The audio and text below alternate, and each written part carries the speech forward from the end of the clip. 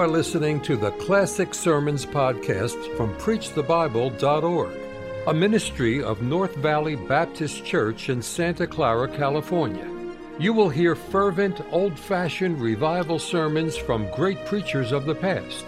It is our desire that you will be helped by this gospel message. Isaiah 55 in your Bible, and that's page number 762. That's Scofield. If you don't have a Scofield Bible, you're living under a great disadvantage. You get your Scofield Bible. KJV, the old edition. Don't you bother the new translation of the Bible. I believe in the King James Bible. In all these years, I've found nothing wrong with it. When I was a student in college, I graduated from Furman in 1946, before some of you were born. They insinuated to me that the Bible was filled with many contradictions and mistakes. And in all these years of preaching, I haven't found the first one. Looks to me like I would have stumbled over one of them by this time. So a long time ago, I'm convinced there are no contradictions nor mistakes in this Bible I have before me. It's God's Word, and I believe it's God's Word for us in our day. Here's my text in verse 11, Isaiah 55, verse 11. A familiar text you probably heard many times. I've quoted it many times in my preaching, but I've only preached from it a time or two. First to my people at Tabernacle. God gives me a text in my ministry. The first people to hear it is Tabernacle. I tell them sometimes they've heard all I know, and some things I'm not certain about. And so but I will repeat it again today, and I hope it will be a blessing to you. In verse 11, so shall my word be that goeth forth out of my mouth. That first clause in verse 11 refers to the context, and I'll get back to the context in a moment, beginning with verse number 7, and then the context follows with verse number 12 as well. But the first clause in verse 11 refers to the preceding context, so shall my word be that goeth forth out of my mouth. Now, God places his word above his own name. You penknife the Bible, you might just as well look God in the face and say you don't exist. Be the same thing, be as bad or not worse. This book ought to be precious to you and I. Sometimes you ought to hold it to your breast. Sometimes you ought to hold it to your lips. Sometimes you ought to thank God for his word. The word of God is the foundation of everything that we stand for as born-again believers. Can you imagine not having the scriptures, not having the word of God? All that I know about salvation, I learned from the Bible. The way to get to heaven, I learned from the Bible. And the fact that I'm saved and assured of it, I learned from the Bible. The promises of God's word, I discover in the Bible. They're a lamp to my feet, a light to my path. And the assurance that I have that I'll never be separated from the love of God in Christ Jesus, I learned from the word of God. The fact that I'm going to become resurrected out of the grave someday, I learned from the word of God. And that means more to me than maybe to some of you. I'm going to die. All of us are going to die. I don't especially love the idea of it, but I cannot reverse the fact of it that I'm going to die. But when I die, they plant my body in the city of the dead, I'm going to come forth out of that grave. Amen. The Bible tells me that. Amen. Except the grain of wheat fall into the ground and die, it abideth alone, John 12. But if that grain of wheat fall in the ground and die, it's going to come forth. And we're coming out of the ground someday. That's a law. That's a law that God set up in his own economy. And everything that's alive in the earth today is alive because it came out of the earth. The grass, the seeds of the field, the farmers plant around about us, all must die, and then it comes out of the soil after it dies, and one day I shall die, and I'm coming out of the grave at the second coming of our Lord. I learned that from the Bible. The so-called wise men in the theological world smile at that, scoff at the idea, and mock you and I for being fundamental Bible believers. They scoff at the second coming of our Lord. Well, my friend, you'll never take that away from me. I hope and assuredly believe that when he shall appear, I shall appear with him in the resurrection. And I learned that in the Bible. Everything I know about God and heaven and how to get there, I learned that from the Bible. My weapons of warfare are the Word of God that I use against the wiles of the devil. And without the Word of God, I'm an open prey to the devil and to the enemy. But with the Word of God, we're more than conquerors through him that loved us. And we can anchor this upon this book. Whatever the Bible says is so. I was talking with one of the brethren with me on the bus today about the 23rd Psalm. Though I walk through the valley of the shadow of death, I'll fear no evil. And right at the present moment, I don't have dying grace. I've had all kind of grace you can think of: saving grace, living grace, tithing grace, preaching grace, persecuting grace. I've had all the grace you can think of except one. I've never had dying grace. But I've never died.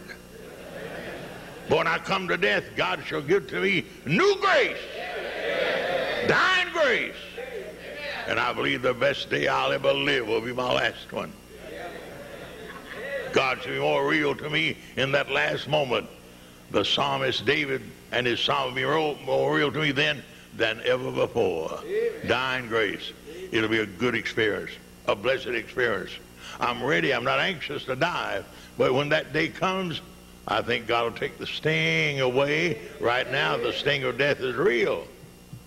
I stood by the bedside one of my members one day this week, at my same age, Brother Darby, Brother Kennedy. He's so pitiful. He's having difficulty breathing. And he and I are the same age. And I looked at him and said to myself, that could be me. And I said, Brother Darby, can you sleep on your back? Can you lie down and sleep at night? He had to be propped up, to get his breath. Pitiful. And he said, Pastor, I'm tired. I'm so tired. And I would imagine laboring for every breath would soon exhaust a man. I've never had that experience. Maybe someday I may have that. Maybe you. But isn't it consoling to know that Jesus said, I'll be with you in the valley of the shadow of death all the way. Now learn that from the Bible. The skeptics and the modernists peddle you wares some other place. Will Bible believe us? All the Bible is divinely inspired of God and is for your admonition and for your encouragement. That's the Word of God that Isaiah speaks of in verse 11. So shall my word that goeth forth out of my mouth. And over again in the Bible, we find the written Word of God, things that God spoke himself and gave to the prophets to record in this precious book. And as far as I'm concerned, they are literally, actually the Word of God. Amen. And we revel in it and marvel in it with thanksgiving. Now look at the next clause in verse 11. It shall not return unto me void. Now there's my text. The Word of God shall not return unto me void. There'll be no pacifist in heaven demonstrating against the Bible. There'll be no activists in heaven who say, we found out that it's not so. The Word of God cannot be disputed nor denied, nor shall it ever return unto God void. The power of God unto salvation is the Word. The power of the gospel is the Word. There can be no gospel without the Word of God, you see. The Word is the gospel, and the gospel is the power of God, the dynamite of God, as I've heard Dr. Robinson repeat so many times. The dynamite of God unto salvation. And so it is.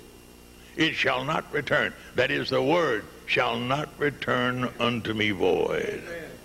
And if I understand what that text means in a simple statement right now, it simply means that all that God purposes and proposes to do with His Word will not fail.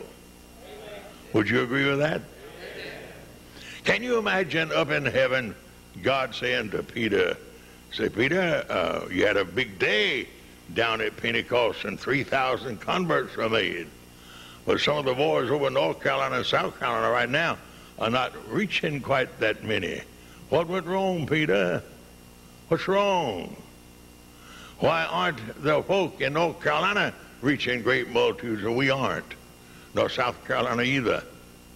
We aren't at Tabernacle. We'll reach a few, but not great multitudes. Some Sundays we have nobody saved. Now, I've heard preachers say, I've had somebody say it every Sunday for 10, 12 years. I can't say that. No. I go through a Sunday, nobody comes forward. Riding home, I say to my wife, I would somebody come forward to the altar today and become converted. And my wife would agree, and then I say to her, but I'll be back tonight. Same time, same station, same gospel. And I say to the Lord, I'll be back tonight. I'm not about to change my method. I'm not about to change my message. I'll be back tonight, or I'll be back next Sunday. We have only one gospel to preach. And I submit to you, the gospel has never failed, is not failing today, nor ever shall fail. Well, how do you explain churches not multiplying and growing and becoming mammoth churches like Gospel Light? Well, to tell you the truth, I don't understand this one. I think Bobby is a wonderful man and worthy of all God used him to accomplish. But Bobby would be the first person who would say, I didn't do it. He didn't do it. And I agree with that. Somebody came to me the other day and said, why don't you write a book on how to build a church? Well, I said, well, I think I can handle that right into the book, but I don't know how to build a church. Preacher, you're trying to be funny. No, I'm serious. I don't know how to build a church. If I were to leave Tabernacle, I'm too late now to leave Tabernacle. They're going to have to nurse me to the grave. I'm not about to leave Tabernacle now. But where would I go to begin with? Where would I go to build a church? I have no idea. I have no burden of any other place. I don't know how to build a church. If a church is built, God must do it. Whether it's a big church or a small church, God must do it. If converts are made, God must do that. If mission programs are built, God must do that. We're not able. The battle is the Lord's. They that labor in vain, unless the Lord build the house. My word shall not return unto me void, says my text. Now let me read the rest of the verse. Thou hast, it says further in verse number 11, but it shall accomplish that which I please. Now, I would that you'd remember that. Now, I didn't say that. I'm reading. Does your Bible read that way? Well, if it does, you have a King James. It shall accomplish that which I please. God said that. And he's talking about the word. This word I have in my hand. This is the only word we know. It's the only word we have. And he said about this word, it will accomplish that which I please. And further than that, he goes on to say, and it shall prosper in the thing whereunto I sent it. Two tremendous, profound statements made by God himself and reported by Isaiah. Now, it seems that we could believe that. And I do believe that. I'm not a pessimist about the church. The church is the most wonderful organism on the earth. Nothing can touch it. No civic organization, no secret order. Nothing can touch the hem of the garment of a local assembly of born-again, baptized believers. Whether it's a big church or a little church, doesn't make a great deal of difference. But there's nothing on earth more wonderful than a local church. And we are in the business of handling the Word of God, preaching, teaching, defending, expounding the Word of God, obeying the Word of God. That's our business. And God said, it's going to accomplish that which I please. Not what you please. But carefully, God said, that which I please. A lot of pastors love to have Brother Bobby Robinson's advantage in his pulpit. Well, why can't I do that? I don't know the answer to that, nor do you. But maybe God will use you if you'll be humble and submissive and stay busy at the job and preach the word, be faithful to the book, faithful in Christian living. Maybe God will do that for you, but I couldn't guarantee that. See, I'm not God. He said that which I please. And it shall prosper in accomplishing the thing that I send it to accomplish. Amen.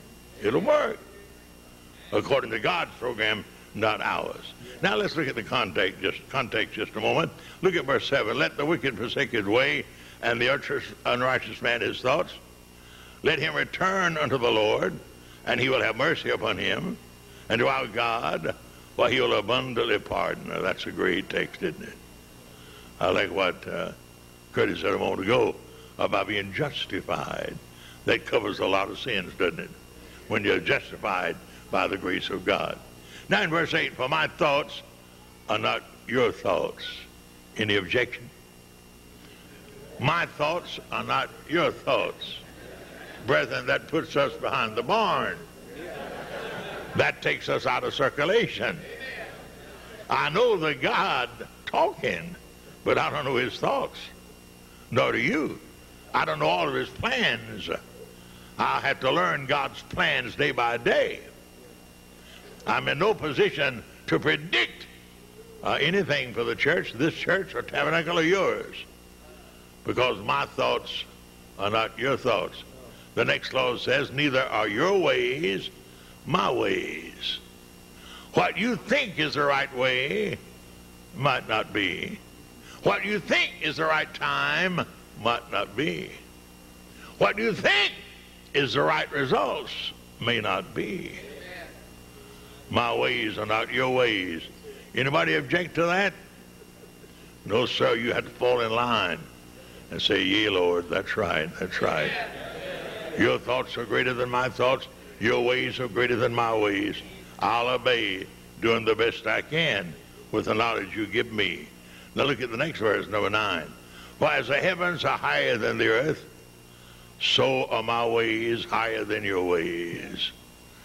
Now that's a fact, and he simply gives an illustration of what he says in verse 8. As the heavens are higher than the earth. You know that for a fact. You can see that. You've been up in an airplane and you can see the clouds beneath you. We are beneath the clouds now, but there's been times when you've been above the clouds and I. But down below the clouds is the earth. So all of us will admit the heavens are higher than the earth. And so it says in the last clause, so are my thoughts higher than yours, and so are my ways higher than yours. So much greater until we're not able to fathom God's thoughts and God's ways. I stand amazed at what God does. I literally stand amazed. Now over at Tabernacle, Dr. Kennedy and I call them tokens. God gives us a token every once in a while. Unexpected blessing in finances and in other experiences of grace with sinners. God gives us a token every once in a while. And those tokens sure are wonderful. I stand on the receiving end. Anytime God has a token, I need it. And he knows when I need it. And he sends the tokens in. Amen. I could tell you some miracles, at least I think they're miracles, that God does regularly. And I give him thanksgiving. But I don't know when that's going to happen. I could receive a token today. In fact, I'm receiving now a token from the Lord for the privilege of being on this program of the Sword Conference. So I'm so thankful for that with all my heart. The tokens of God. We can live by the tokens of the Lord. It's just a token. A token is a guarantee that there's something better than that. On store, just wait, and you'll get the real McCoy. But sometimes God gives you a token of it, and you can enjoy that while you're waiting, you see. Look at the next, verse 10. For as the rain cometh down, and as the snow cometh down from heaven, and returneth not thither, but watereth the earth, and maketh it bring forth food, bring forth bud, and bring forth seed for the sower and bread for the eater. As the rain and the snow cometh down from heaven, and returneth not thither.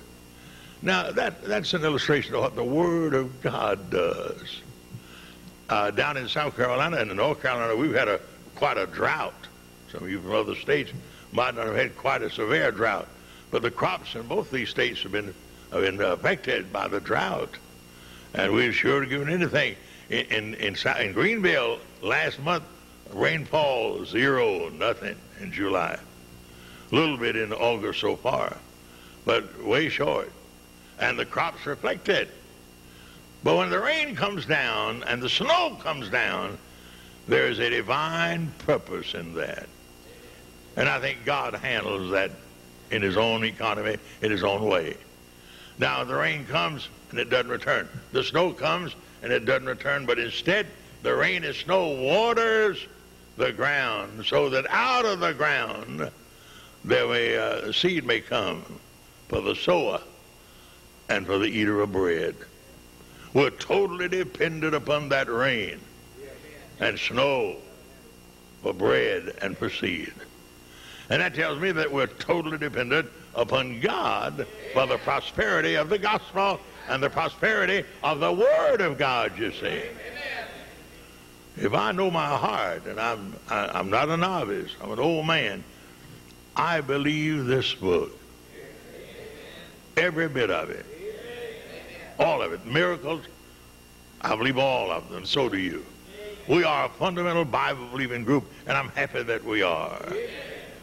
But that being the case, doesn't mean that God has turned it over to you or turned it over to me.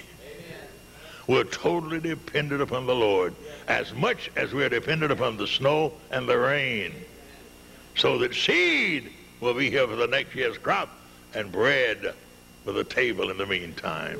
We're dependent upon the Lord. Now, having said those things, the text. Now, let me read that text again, then I want to note the other side of the context. So shall my word be. Verses 7, 8, and 9 simply introduce us to the clause, first clause in verse number 11. So, likewise, my word shall be. And this is God's word. Amen. I know a great deal of it from memory, not all of it by any means. But all of it, from Genesis to the Revelation, is the word of God, and it's mine. It's yours. We are believers, sincere believers, in the word of God, aren't we? And so he says, so shall my word be. Amen. As the rain and the snow is sent for a purpose, so God sends his word for a purpose. So God uses his word in his own time, in his own way. That goeth forth out of my mouth, it shall not return unto me void. I've heard preachers say, and I've said it myself, I guess, a time or two down through the years, we had a barren day. And I was rebuked in the Lord and of the Lord for using that kind of terminology. It dawned upon me there's no such thing as a barren service. If it's a Bible service and a Jesus service, there's no such thing as a barren service. I think I understand what people mean, preachers mean, when they use that terminology. They mean nobody got converted. But that's no indication the service was barren. There might have been a hungry, lonely heart that was lifted up and blessed of God. There might have been a man in the service that was impressed to write a check for $1,000 to the mission program. There might have been some reconciliation that needed to be made in the congregation that was affected that day that you called a barren day. If we could see the result of all that God does in every service where the word of God is lifted and preached, we'd be dumbfounded and amazed at what God does. So you stop using that terminology. We understand what you mean. We're not faulting it necessarily, but it's really not a good term to use. I don't think God was wrong when he said, my word shall not return unto me void. Amen. Now, I don't know how I'm going to preach next Sunday at Tabernacle. God give me something. He has for a long time, and he'll give me something. But whatever that message may be next Sunday, I can count on God using that. If I give it in the right spirit and the right attitude, I can count on God using that. Now, it may not be exactly what I dream or what I'd like, but God's going to use it. My word shall not return unto me void. I've been preaching on the radio 51 years. The Bright Spot Hour goes out over 77 radio stations across the land. Some powerful stations. And I'm so glad for the years. And I stand before a microphone like this one, except mine is much older, much bigger. But anyway, it's a mic. And sometimes the old devil gets on my shoulder and says, you don't see anything. You're preaching to that microphone. Nobody listening out there. Nobody listening out there. Why don't you quit? Takes a lot of money and a lot of time, a lot of energy, and it does. Why don't you quit, says the devil. And I remember this text. My word shall not return unto me void. Amen. My word. I could tell you a lot of stories, but I'll not take time to do that. But let me mention this one. A lady over at Greensboro, not far from where you live, one day wrote to me a letter and said, I hear you on the radio. I didn't know she was listening to me. God knew. I didn't. And she said, I'm 55 years old, and I'm a drunkard and a doper. And I've had 6 children. 3 of them died as infants because of social disease in my body. Now imagine that she might have been a prostitute. I don't know that. But she said, I don't want to go to hell. There's any hope for me, a person like me? Well, now, what prompted that letter? I didn't know the lady. Nobody called on the phone and told her to write to me. But there's a woman, maybe in a hotel room. I don't know where she was. But she said, I'm so dirty until I didn't even want to write the letter. I handle the paper that you'd have to handle to read my letter. A vile, wretched sinner. But is any hope for me? Well, I stopped what I was doing and sat down at the top right, and I wrote her back, and I said, there's a balm in Gilead. I said, there's a sympathizing Savior. I said, though your sin be as scarlet, they shall be as white as snow. I said, come now, let us reason together, saith the Lord. And I put those good promises in a letter and sent it back to her. And a few days later, I received another letter. And she said, 'tis done. The transaction is done. She said, I'm now saved. Well, now, all that was the result of the Word of God. It could have been your lips as easily as mine. It could have been your convert as easily as she was my convert. I was simply a vehicle that spoke the Word of God. It was the Word of God that got a hold of her heart. I can't resist telling you the climax of that story. 6 or 8 months later, I was in Greensboro preaching. The pastor carried me out to the cafeteria for dinner on Saturday.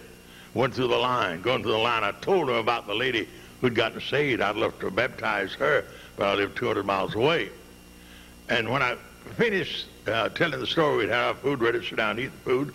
I couldn't think of the lady's name. Because you never have that problem. Sometimes I do.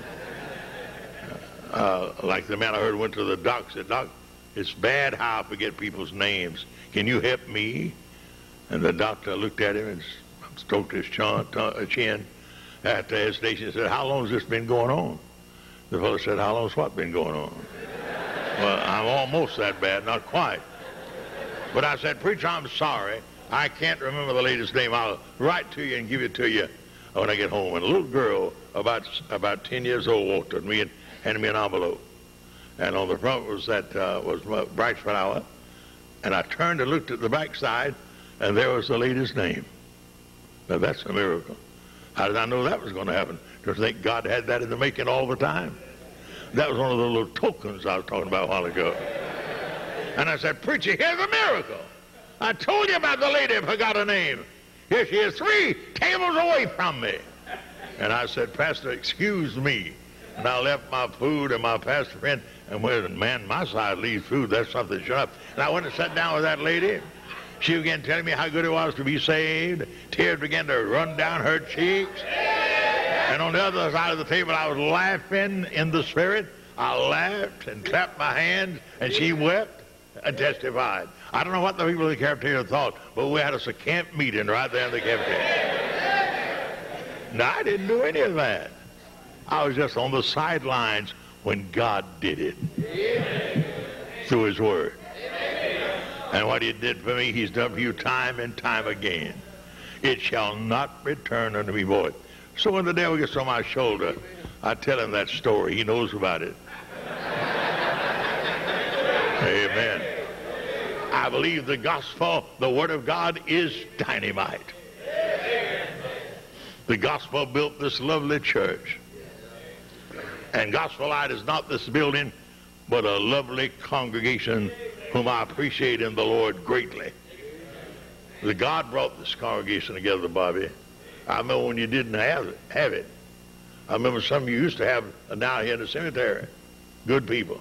But God's given you a great church. But he brought them in. He brought them in. He put it on their heart to come. He gave you the converts. It's all wrought and accomplished, this great complex, by the word of God. Amen. My word shall not return unto me void. Now look at that text again. It says, but it shall accomplish that which I please. When I preached in a little block building down the street, down the road, I had no idea this building would be here. When they built the one next door, I thought that was a token, sure enough. Tremendous building next door. And then that was outgrown. And they built this one a few years ago. Who would have thought it? I had no idea. But don't you know, the great architect who knows the end from the beginning knew all the time what was going to happen in Gospel Life.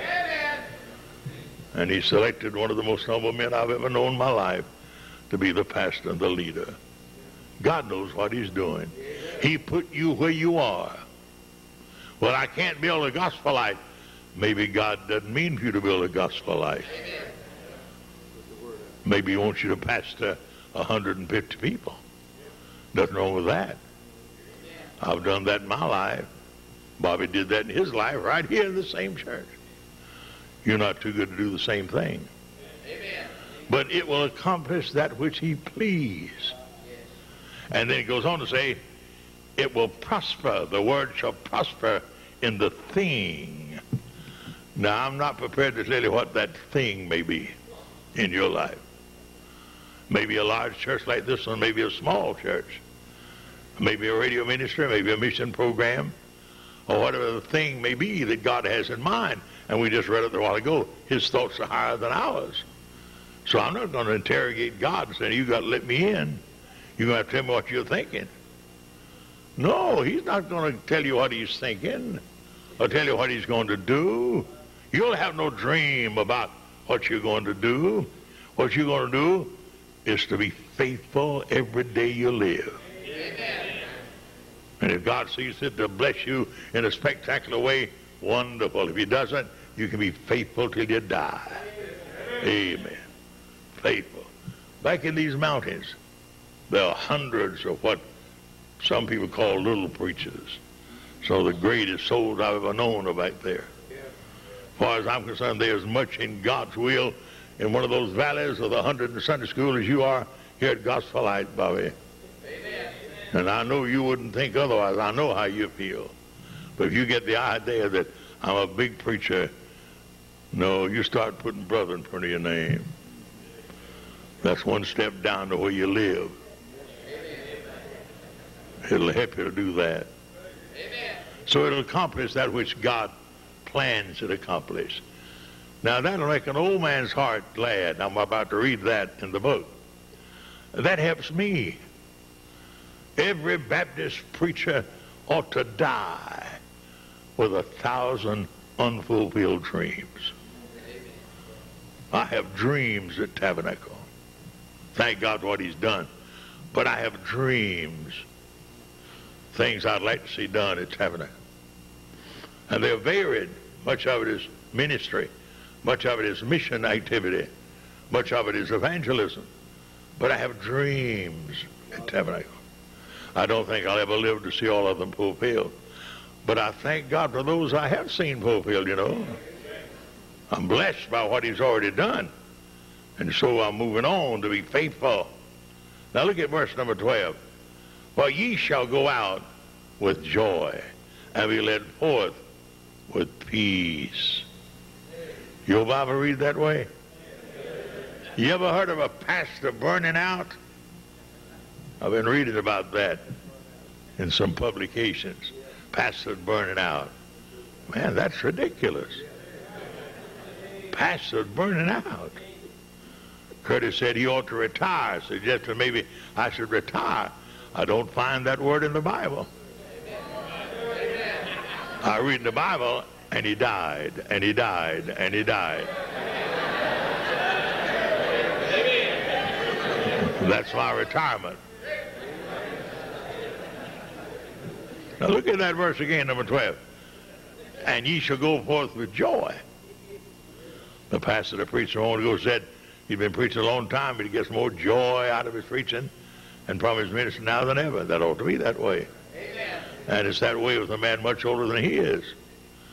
I'd rather be what I am now. Not much, but I'd rather be crippled up and still able to preach a little bit than anything I know. Amen. Amen. I can go forth with joy and be led forth with peace.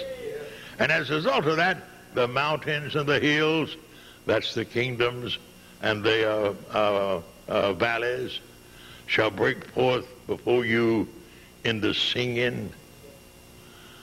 And the community around Walkertown has done that for Bobby.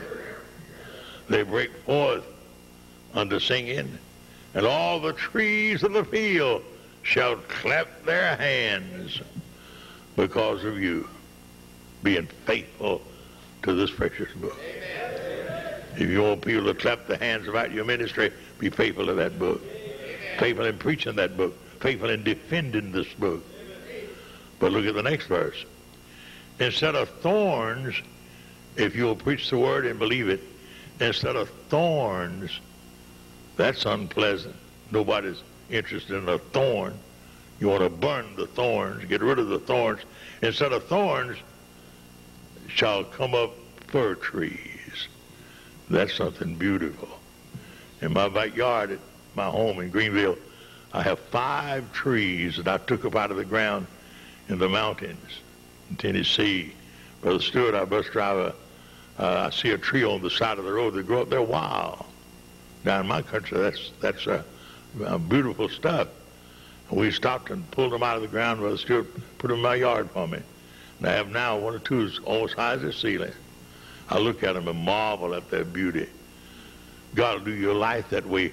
He'll get rid of the thorns and give you fir trees if you'll stand by this book. Now, brethren, this is in my context. It is. It sure is. And you're not going to interpret any scripture apart from the context. And I'm trying to preach from verse 11.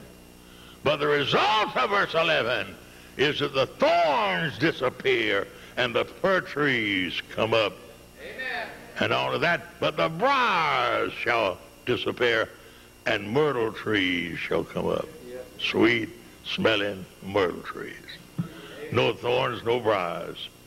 And it shall be to the Lord for a name, for an everlasting sign that shall not be cut off.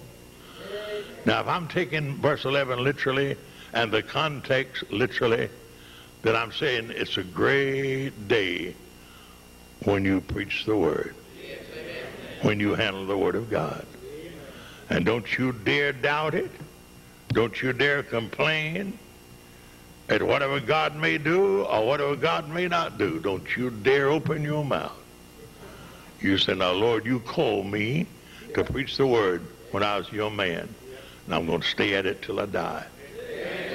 And God will make the myrtle trees come up and the fir trees come up, and he'll get rid of the briars and thorns out of your life and give you so much joy until the trees will clap their hands. You'll have your hallelujah time. Amen. Down here in the South, maybe some of you folk from the North, but down here in the South, we get excited about it. We have camp meetings down here in the South, and people shout. At Tabernacle, sometimes our folk get happy. Amen. And they shout a bit. And I've been there a long time, and I never got hurt. The only thing that hurts is the pride of some sophisticated Baptist. But you handle the Word of God and let the fir trees come up. You handle the Word of God and let the trees start clapping their hands. You handle the Word of God and you'll go forth with joy. And preaching then will be the delight of your very soul. God bless you. Thank you for listening to the Classic Sermons podcast from PreachTheBible.org, a ministry of North Valley Baptist Church in Santa Clara, California.